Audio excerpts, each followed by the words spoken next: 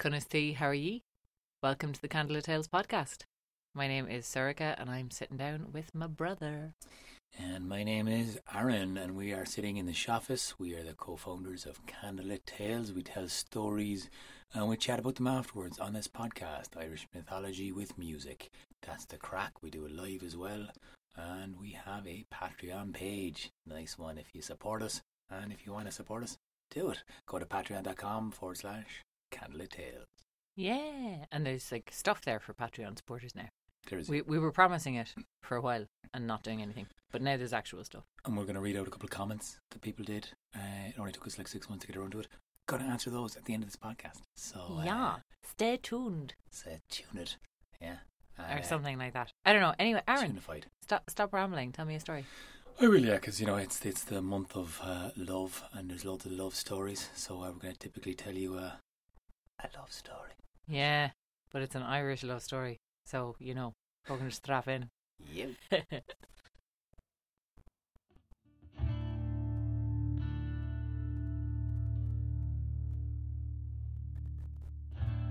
The godlike Boan. This is her story. She was married to the High King of all Ireland, Nuada of the Silver Arm. In a battle gone by, on the plains of Mertevna, his arm had been cut from his shoulder, and the brilliant physician Dean Kecht plucked a strand of silver, wove it in magic, and secured it to his shoulder, so that bone and sinew and skin could wrap around in silver and sink into his joint, giving him a silver arm and hand. Once he was restored, he could then be king once more, for no man that had any ailments could ever be king, because for the Celts, the king represented the land. The land could only be healthy if the leader, himself or herself, was fully healthy. But some people say the silver seeped inside him. He became colder, sterner, less joyous than he had once been before, and his stern ruling worked. But his love for his wife faded, became silent, still. She was cold to his touch, not that it ever came all that much. His cold hand made her shudder, and so she stopped being seen by him. His look went through her only to the facts and matter that were at play in any one given day. Though she tried her might to restore some spark, there was nothing to ignite. And so she felt invisible around him. In being placed so out of view and not being seen, she made for herself a cloak to make sure no one could ever see her again. Her cloak, once wrapped fully around her, shielded her from view from any man, woman, or child. She was utterly invisible when behind that cloak. She spent her days drifting around the hill of Tara, walking and wandering, aimlessly at times, not feeling inspired by the poetry of the land, but instead a sadness, bubbling up from the ground, flowing through the soles of her feet and filling her fully. Until one day, she heard a music drifting over the land, seemed to wake up something inside of her, and she drifted towards it, letting her foot fall lead her the way. She came to a small stream, and in the gleaming sunlight leaves could be seen in their budding form, just waking up after the long winter to give new life to the trees. And in the shade of one of those magnificent oak trees, there was a man playing on his harp. A man with such a radiant, happy, full smile, she was warmed from the inside out. He played and he sang, and she fell in fascination with him and walked a little bit closer to hear the beautiful music waft all around the valley and herself within it. As she stayed mesmerized, watching this brilliant display of music and motion, he looked up. She caught his eye. Something inside his mind recognized point of view, and he smiled. He saw right through her cloak and smiled. He gestured to her, waving, now beckoning her forward.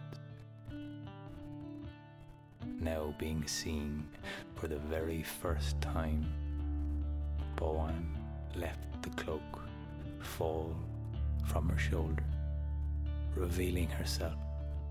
She walked through the shallow waters, and the Dagda placed down his big heavy harp. Holding open his arms, she fell into his loving embrace. There in the beautiful sunlight next to the river, underneath the trees, they made love. After some time, Boann, she began to rise. She whispered that she could not stay in the Dagda's loving embrace longer than this day's sunlight could last, because her husband was, after all, the King of Ireland, the High King no less. She did not want to bring shame upon him and his name. The Dagda merely smiled and said, "If it's just one day we'll have, let it be a good day." And he smiled and winked at the sun, and, well, they rolled over once more to enjoy the sunshine. And as Boann looked up, expecting to see the sun dipping in the sky, she was surprised to see the sun still staying steadfast in the center of the sky, filling the land with its warmth. She did not question, but she knew the Dagda had placed a magic on the sun, and now the sun stayed there and would not move. And so their day lasted, as they left the hills of Tara and went out walking. And they walked all over Ireland, over the hills, through forests and many trees. They slept up in trees and below, inside in bushes and near the foxgloves where they were growing, by the shores, the cliffs, the plains. All over Ireland they loved, and they let their love grow as Boann felt her belly grow too. She was pregnant with a child, and their day lasted a year and a day. So full and brilliant was their love that she gave birth to a child out of that love. The child was so radiant and so abundant and so full of the love they had made together. They named him Angus Og, and they knew this child would bring love and happiness to whoever he met. But the year and the day had come to an end as the sun finally began to move across the sky and dip towards twilight. Now, the Dagda took their child. He bowed and kissed Boann for the love they had been able to share together. He took their child and he walked to find a foster home for this child. Angus grew up to be known as the god of love. His job it was to bring the beloved dead from Brún na Báinne through the veil of this world into the next. And Boann, well, her story did not end there. The prospect of going and seeing Nuada of the Silver Arm made her senses stop. She took stock. She did not know what to do. But as she had followed her feet, she let her footfall lead her the way she would go, and now she came across the Well of Wisdom. Her husband, Nuada, was the guardian of the well, and no one was allowed to stare into the Well of Wisdom, for it contained the wisdom of this world and the next within its waters, and no one of the godlike folk could have that power inside their mind, and so it was forbidden to look into the waters of this well. But Boann, she followed her feet, and her feet brought her to the edge of the well. Perhaps she knew what was going to happen. Many of the godlike people had the ability of foresight to see what would happen next. Perhaps she did not know, but was filled with curiosity that she could not overcome. Perhaps she had become numb from the love of one so brilliant and beautiful to now not have that in her life. Perhaps she was numb to feeling any worry of what might happen if she looked into the Well of Wisdom. Either way, she approached the well. She peered inside, and suddenly a spark lit up inside of her, and she knew everything there was to know. The bliss of knowing this sent the water rising up angrily now to chase Boann, who in a flurried fluster ran down the hill away from the water that spilled all around, galloping after her as if to drown her. But Boann followed her feet, and fleet of foot she ran, and she ran maybe knowing the love of her life and her child would be living inside of Brún na Báinne. She might not be there to care for this child, but she would wrap it around in a protective embrace of water from this day forward, and she ran around Brún na Báinne. The water, it ran all the way around, followed her, and flowed a great river of water around to follow her as she ran for the shore. And there she dove into the sea, letting herself be filled with water as it ran and keeps running to this day. Now some say Boann died that day, and some say she's across the waves, always looking at Brún na Báinne, and still some say she is that ever-flowing river that took her name, fleet of foot, poetic and beautiful, the River Boyne.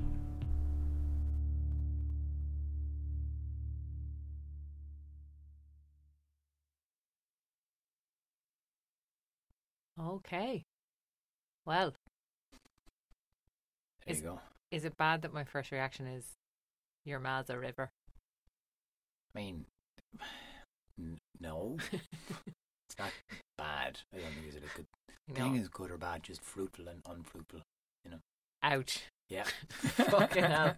I know, but sometimes the absurdist sense of humour kicks in when I'm like meant to be serious and doing a full show chat, and I'm just like, I know.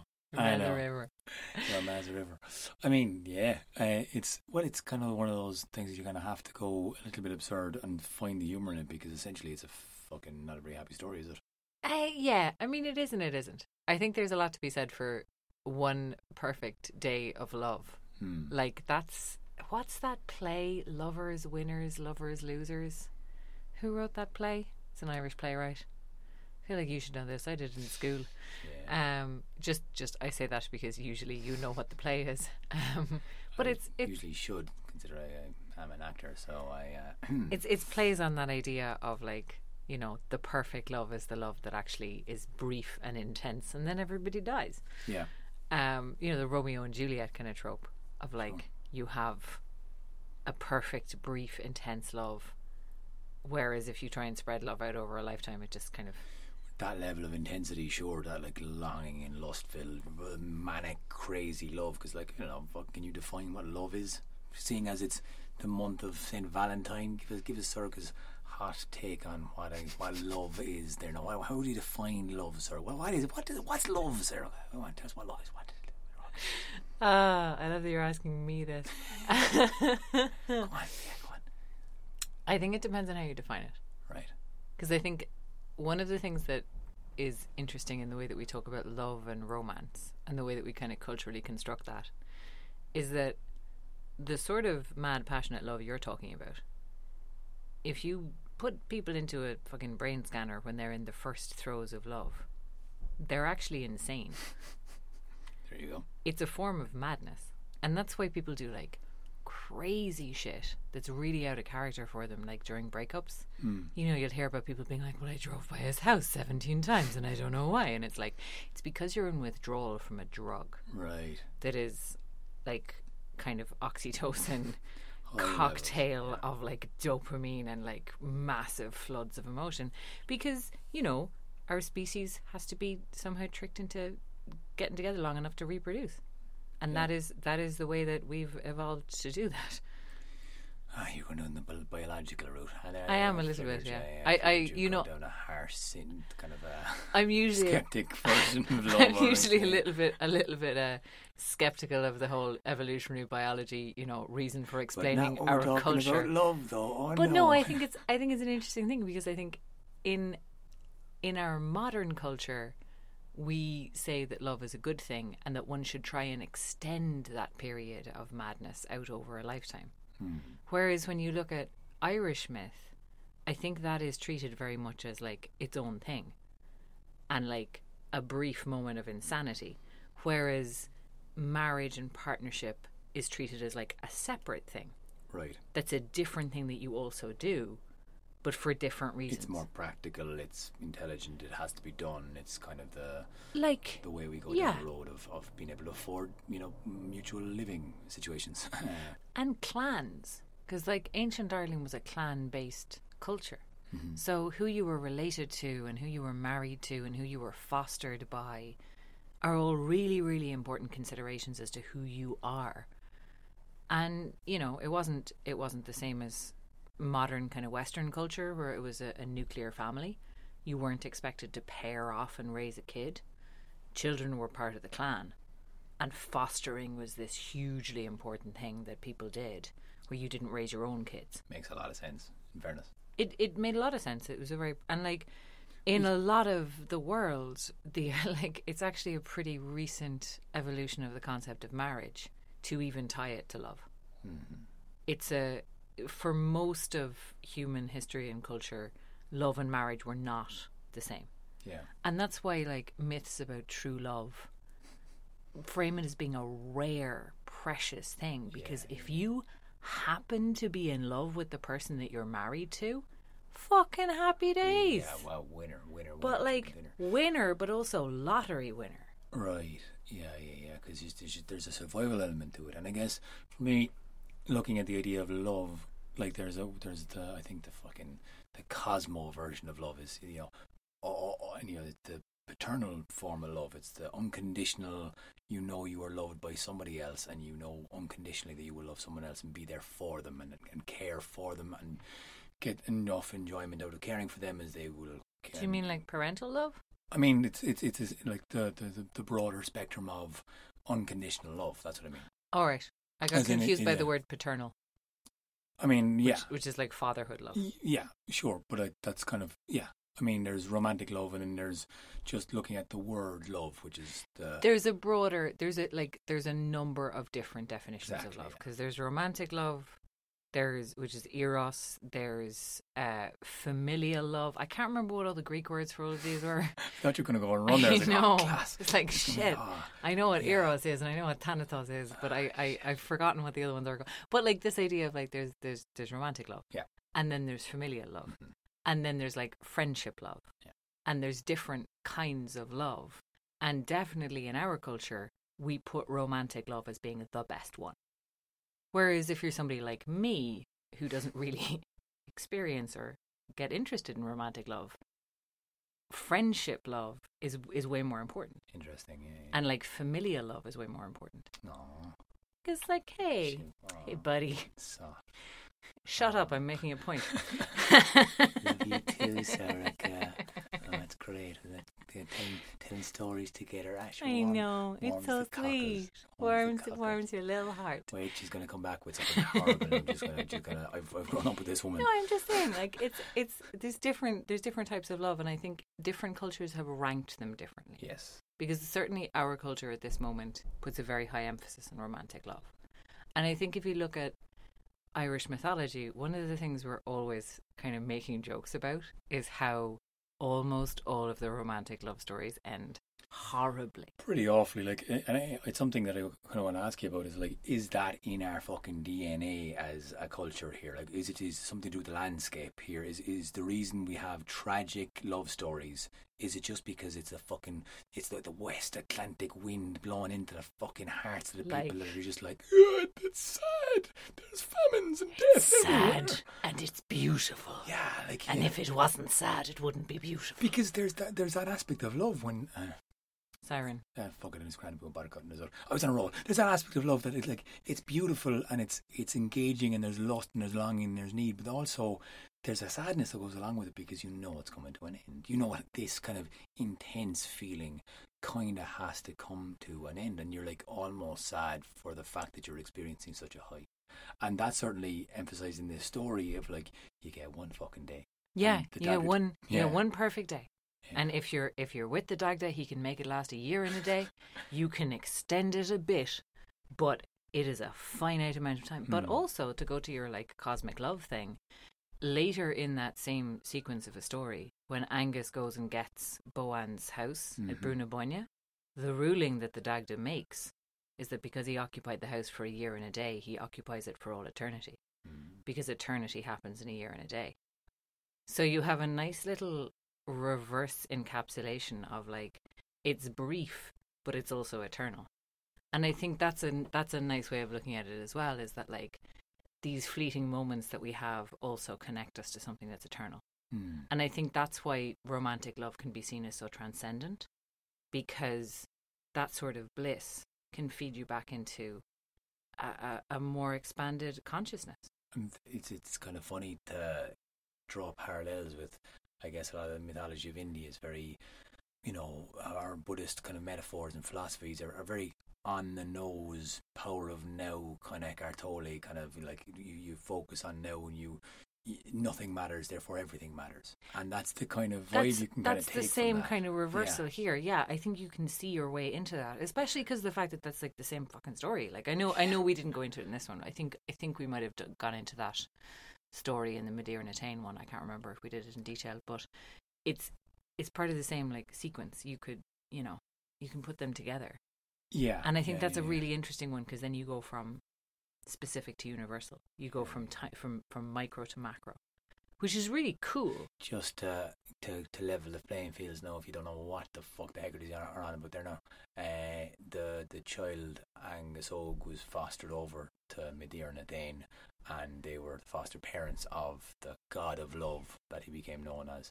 And there's a whole love story between Medea and Attain, and that's another podcast. But also, I think it's really interesting to look at Angus Og as the god of love, because when we were up in Bruna Boyne ourselves a couple of years ago, I stumbled across this thing which says Angus Og was the god of love because he brought the beloved dead to Brunabunna. Yeah.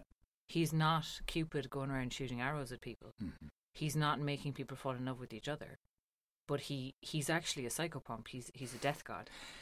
Yeah, I know. Like, interesting. Like, again, that's a different interpretation of love. That's not a god of romantic love. And we had an awful lot of fun playing around with an actor, Emma Byrne, and Angel Hannigan, who were kind of playing like the Morrigan and Angus Og, and we were devising this theatre show that we have yet to nail down, but we're getting there. But what the discussions came out was you know, the black and the white and the not one or the other and the in between, like good and bad and right and wrong, and love and seeking for love and feeling love are kind of, they're not exactly one or the other. They're not. And even if you take those two personalities, like the Morrigan is not exactly chaste. Do you know what I mean? Like she's there's plenty of stories of her getting it on with sometimes the Dagda. Sure. And like, you know, you don't have that. You don't, like you say, you don't have a complete split.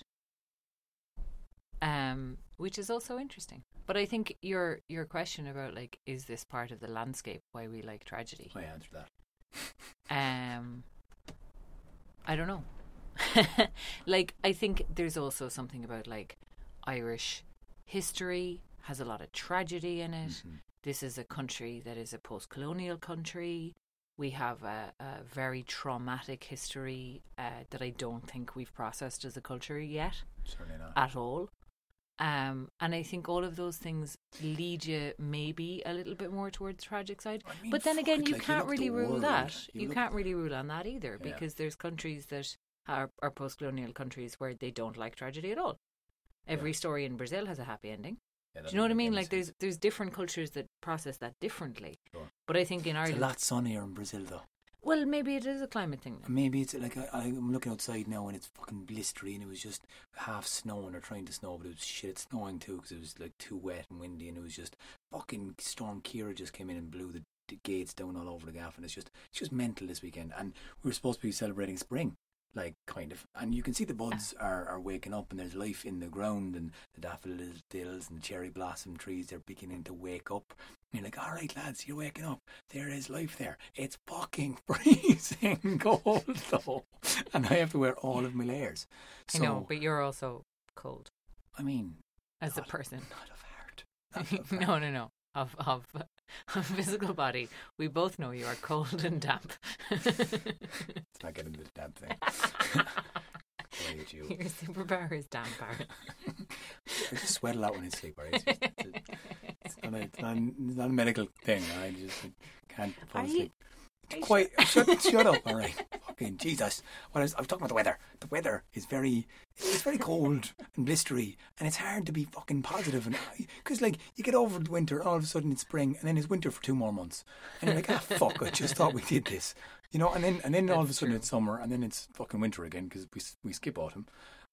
We do not. Autumn is the best. That's nice. Yeah. Autumn is my favourite, and autumn goes on for a long time. It goes on a really long time. It's awesome. Yeah. But yeah, no. I mean, Ireland has. I think also Ireland has a serious lack of sunlight in the winter time. Like those long nights are long. Yeah. And they definitely maybe lean one towards a more tragical bent. I don't know. I think it's this time of year as well. It's interesting because it's like it's that prolonged winter. It's the fact that like you've done the hard part, you've battened down the hatches in November, you've celebrated in December, you're kind of all good. The solstice came around and you're all happy. You get through January. You get through January. January is a month for getting through. Everyone puts the head down. Some people fuck off on holidays if they can afford it. But then February comes around, you're like, okay, it's time for spring. Fuck, it's not spring at all. Yeah, if you're foolish. I mean, yeah, but you're but also hoping. like, hang on. February, the start of February is the start of spring in Ireland. Yeah. By tradition and Bridget's law. Yeah. But like, change doesn't mean change for the better. It just means change. Yeah. And that means there's a lot of shit gonna happen. True. So like, if you understand that, life is coming back into the soil, light is coming back into the world, but that doesn't mean weather is over. No, it just means weather is going to happen. Weather is always going to happen. It's especially going to happen at the moment. But it feeds into that aspect of the happy ending being kind of like, you know, if it's always sunny in a country, then the happy ending can kind of, you can nearly believe it. Whereas in Irish, you're like, but it's only sunny for a few months. The other shoe was going to drop now, motherfucker, any minute. Yeah. Any minute. And there's a skepticism about the Irish mentality a little bit. I think towards love. We have a strange mix in this country of very strong romanticism and very strong cynicism. Is it cynicism, or is it an awareness that tragedy is only around the corner? I think it's maybe both. Because I do think we have a destructive level of cynicism sometimes. Yeah, okay. And I think we can get very, like, whiny and helpless is how I would characterise it, where people are like, oh, nothing will ever fucking change. Do you know what I mean? Like that kind of shit. Yeah. And it's very, like, it's very helpless. And that can be toxic as an attitude. when it goes that. It can be when it goes that far. But I also think, like, you're not wrong in terms of we're always waiting for the other shoe. I remember being in a wedding, and it was the most famously disastrous wedding I've ever been at. Hi Tara. Jesus Christ. But it was amazing because half of the guests were Irish and half of the guests were English, right? Tell the story. Sorry, Tara. It's hilarious. Listen, their wedding was quite famous, and I think they were both quite happy about the fact that it was quite famous because it was like, top that fuckers. They planned an exquisite wedding in Croatia, and it was on a day where it hadn't rained on that day in 20 years. Outdoors in a city of Dubrovnik. And I'm going to run this by Tara, and if she doesn't want to give me this much detail, we're going to cut this out, by the way, because I'm going to run this by Tara. Fair. There was a sunset. We didn't know. The guests who came out didn't know what was planned because we just came for the weekend and they had planned everything and everything was sorted. We were staying in a beautiful hotel. It was going to be a wedding outdoors in the city. And then there was going to be a sunset cruise out to an island where the reception was happening, which was going to be absolutely fucking beautiful. But a storm hit. We finished up. The venue they booked was flooded. The backup venue they booked was flooded. The hotel ended up redecorating a conference room for them at the last minute so they could get married. We managed, like, they told us the plan after. They were like, listen, all of our food and booze is on an island. Do you want to try and get there? And we were all like, yeah, fuck it. So we were drinking champagne from bottles in a dinghy going out over 10-foot waves out to the island. And then we got to the island and we found out that the captain of the boat was like, I'm not going back. There's a ferry at 6 a.m. Good luck. Bye. And we went to the reception venue where, again, it was going to be outdoors, but they moved us into a room indoors. They fortunately had a room that was just big enough for everyone to get in. But then you saw the Irish. Right. Because like I said, the reason that I thought of this and the reason that I brought this up is that, like, I don't think it's unfair to say that the English guests were annoyed. And the general feeling you got from them was, yeah, a little bit of a huff. The Irish guests were like, welp, we're here, lads, might as well fucking enjoy ourselves. And decided to just make it fucking class. Like, just be fucking cheerful and happy about it. And it was a pure decision to be like, fuck it, we're here till 6 a.m, right, pass the drink, get up and have a dance, fucking go for it. Triple espresso over here, boys. Fucking where's the whiskey? Craft beer, bring it on. Whose song is it this time? Like, just, like, went for it. Yeah. To the point where another of the guests, Lucy, on the way back was like, okay, so if there's ever an apocalypse, I want to be around Irish people. Yeah. I love that. So when it's tragic, we make the most of it, and when it's beautiful, we make it fucking tragic. That's all I can understand. I think we're fundamentally contrary. Yeah. And I know this as someone who has been accused of having an oppositional personality my whole life. No, Jesus, I wouldn't say that. And the first time anybody said it to me, I said, no, I don't. What is that? In that order. Yeah. I think Irish people are a little bit oppositional. Yeah. I think we're a little bit fucking contrary. That's a fucking When great. it's going well, we're like, oh, hang on now. And when it's going badly, we're like, fucking, yeah, told yous. All right, my inherent pessimism has paid off. Proven right here, lads. Fucking happy days. And I'm going to make the best of it. Fuck's sake. And it's just like, that's something that we're like, but we weren't going to talk about that. I mean, because you wrote us a list. I wrote it. I'm getting there. So that was great. I fucking love that. We're contrary. Look, the reason St. fucking Valentine's is popular all over the world is because, people like to believe in the myth of love. Irish people are a little bit more sceptical about it, and we have very tragic stories, and we take a little bit of a poetic license with some of those stories. To be fair, this is one that we've taken quite a lot of license with. I mean, I love how I construct stories with you because you find ingredients, we bounce them around. Yeah. I'll see something that maybe you won't have seen, and we pass it back and forward. And this is very much something we constructed. This is one that we worked quite a lot. Yeah, definitely. Yeah. And the bare bones of it. You want to tell them literally the bare bones of... Well, to take you back to the sources, first of all, she's either married to Nuada or to Elkmar. Cool. There are different sources that say different things on that. Whichever her husband is the guardian of the Well of Knowledge, but there's also, that's the same as the myth of the Shannon, who's also married to the guardian of the Well of Knowledge, and also the Shannon is made when she looks in the well and runs away from it. So maybe not. There's her meeting the Dagda and having the year and the day. We know from, I think, the Dictionary of Celtic Mythology that she had an invisibility cloak. Yeah. Don't know anything more about that. And then, so it was interesting to get the ingredients of, okay, Elkmar, I didn't know much about him. Nuada of the Silver Arm. We know a lot about him. And then the fact that she had a cloak of invisibility. Now that was like a hop, skip and a jump away from going, okay, how does someone create an invisible cloak, or how does someone feel I think that was something that we started to do, where we started to look at both of those things, both the silver arm and the cloak, from the point of view of metaphor and allegory. Yeah. Like, what would this... Because that's one of the things about older myth cycles, is that they often don't talk about feelings. Everything is externalized. Yeah. So if we said, okay, what is a silver arm maybe an externalization of? What is an invisibility cloak maybe an externalization of?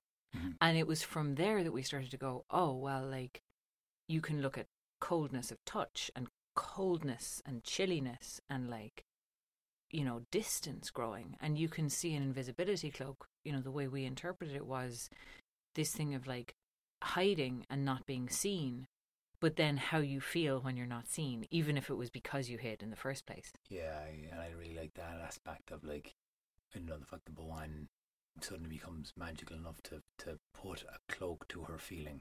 That maybe she manifests this cloak and puts it on, and then is like, no one can see me.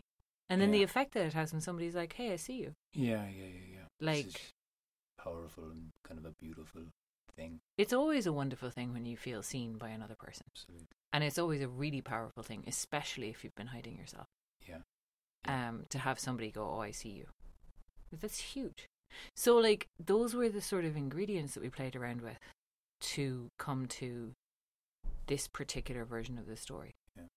And I love, like, I know that was, I don't remember exactly who came up with which bit of this, except for the bit at the end where she embraces Bruna Boyne, because I know that was you. Yes, Safi.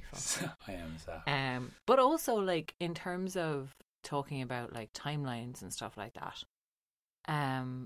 this is something that we always deliberately leave loose, because I think it's better that way. Totally. I think it's myth and it's dream time, and it things don't happen in sequence. But also, like, just to mention the fact that in the Dream of Angus Og, Boann is a character who comes in and yells at the Dagda and worries about him and, like, tries to help him. And if we followed a timeline, that we maybe wouldn't be able to have that. Sure. Or we wouldn't be able to have both.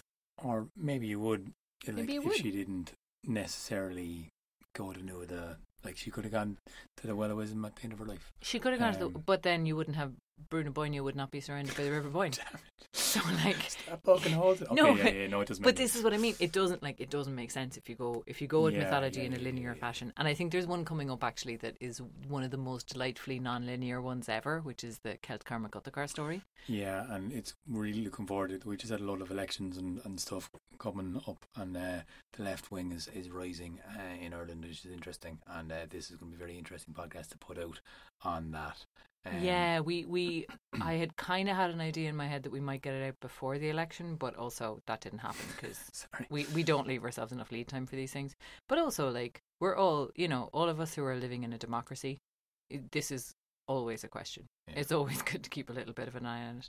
We're not going to get into politics, though, because we don't want to. Specifically, I don't.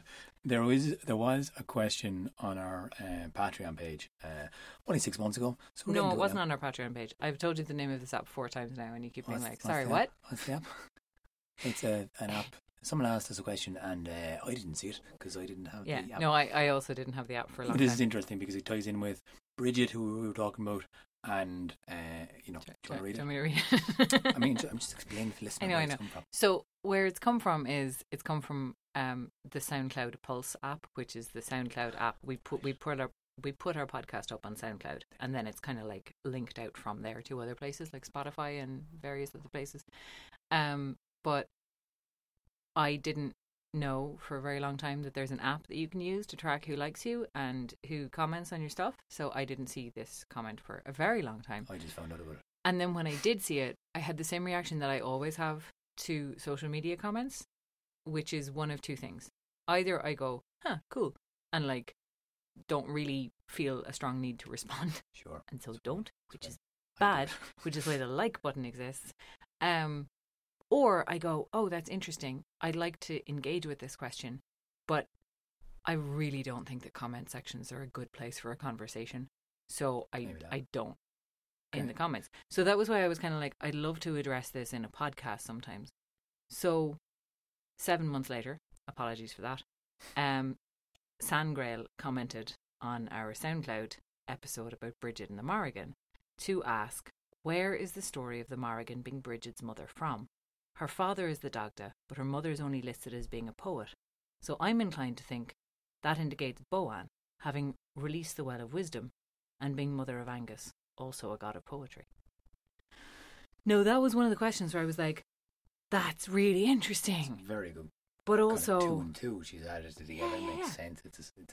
She's linked it, and she's linked it in a different way, because she's absolutely right. I immediately was like, wait a minute, I know that the Morrigan is the mother of Bridget because, and then I looked it up and I realised, no, I don't have a written down source of that. I know that because another storyteller told me that. Yeah. And I was like, cool. Word of mouth, so. But also, I think, like, I didn't really question that any further, but I also think her interpretation is, like, as absolutely as correct as yours and mine. Right. Like, 100% Boann could be Bridget's mother. As valid if you want to spin it that way, it works. Like. Yeah. If you want to spin it that way, it totally works. Having thought about it, I still like the Morrigan for Bridget's mum because Bridget also has the aspect of war goddess. And I think that can get a little bit lost with Bridget sometimes. Yeah, but she can be quite steely. There's a very harshness to Bridget, and some of the stories kind of like gives her a lot of teeth. And I like she's got teeth. Yeah. And I think Boann isn't quite as toothy as the Morrigan. Which is not to say that she's weak either, but like, and you know, we did a big show a couple of weeks ago in the Sugar Club where we very, very definitely made the case that the Morrigan is Bridget's mum, and absolutely made that quite declarative. So now that we've done that very publicly, I would like to go back and say that we don't know if that's true at all. Well, we don't have a written source for it. We have, I think like these stories are passed down by word of mouth. You're not allowed to steal that pen. It's a fountain pen. Sorry. I was stealing your pen. Yeah. No. I think on that note. Well, like on that note, thank you, Sangrail, for writing in, and I really apologise that it's taken us 7 months to get back to you on that one. And I like your interpretation, and this is as I've said before, it's an oral tradition and it's also a disrupted tradition. Yeah. So we're all working with fragments. Yeah. And I think we're going to put them together in a way that we like. And sometimes we're going to come back and, a year later, 2 years later, we're going to shatter that and put them together a different way. Because that's one of our favourite things to do when we're working with mythology. But also, you're all working. Like, if you're listening to these stories, I think that's a really good thing to know and be aware of. That if you have a different idea about this stuff, ain't nobody can fucking tell you you're wrong. Really. And I'm not, we probably can, but there's no ultimate truth in this. again, that's a philosophical debate in itself. What is truth? But there is no absolute truth. more importantly, guys, I hope you have a love-filled month. You know, that's what I'm aiming for. If you're loving mythology, if you're loving whatever you're doing, if you're loving yourself, that's the most important thing. This podcast is brought to you, the listener, by the Patreon support we receive. If you'd like to support us, it means a fucking load to us. It really does. It does. And you can go to patreon.com/candlelit tales, and there's various different rewards on that. You can get the Just the Story podcasts are going up again. Mm-hmm. You can, if you listen to our 5-part Tone story, all of the outtakes and post-show chat are up there now. I sometimes write a little blog post about books I'm reading on mythology. You do it twice a month, don't you? No, I don't do that twice a month. She does it every now and again. Anyway, there's other rewards. Listen, guys, this podcast was edited by Oisín Ryan. Music was done by Oisín Ryan. Thank you, Oisín, the everythingist of Candlelit Tales. Yes. We will be back very soon with another podcast. If you want to keep up to date with our live events, if you're in the country of Ireland, check us on all the social media and check out our website, candlelit-tales.ie. Yahoo!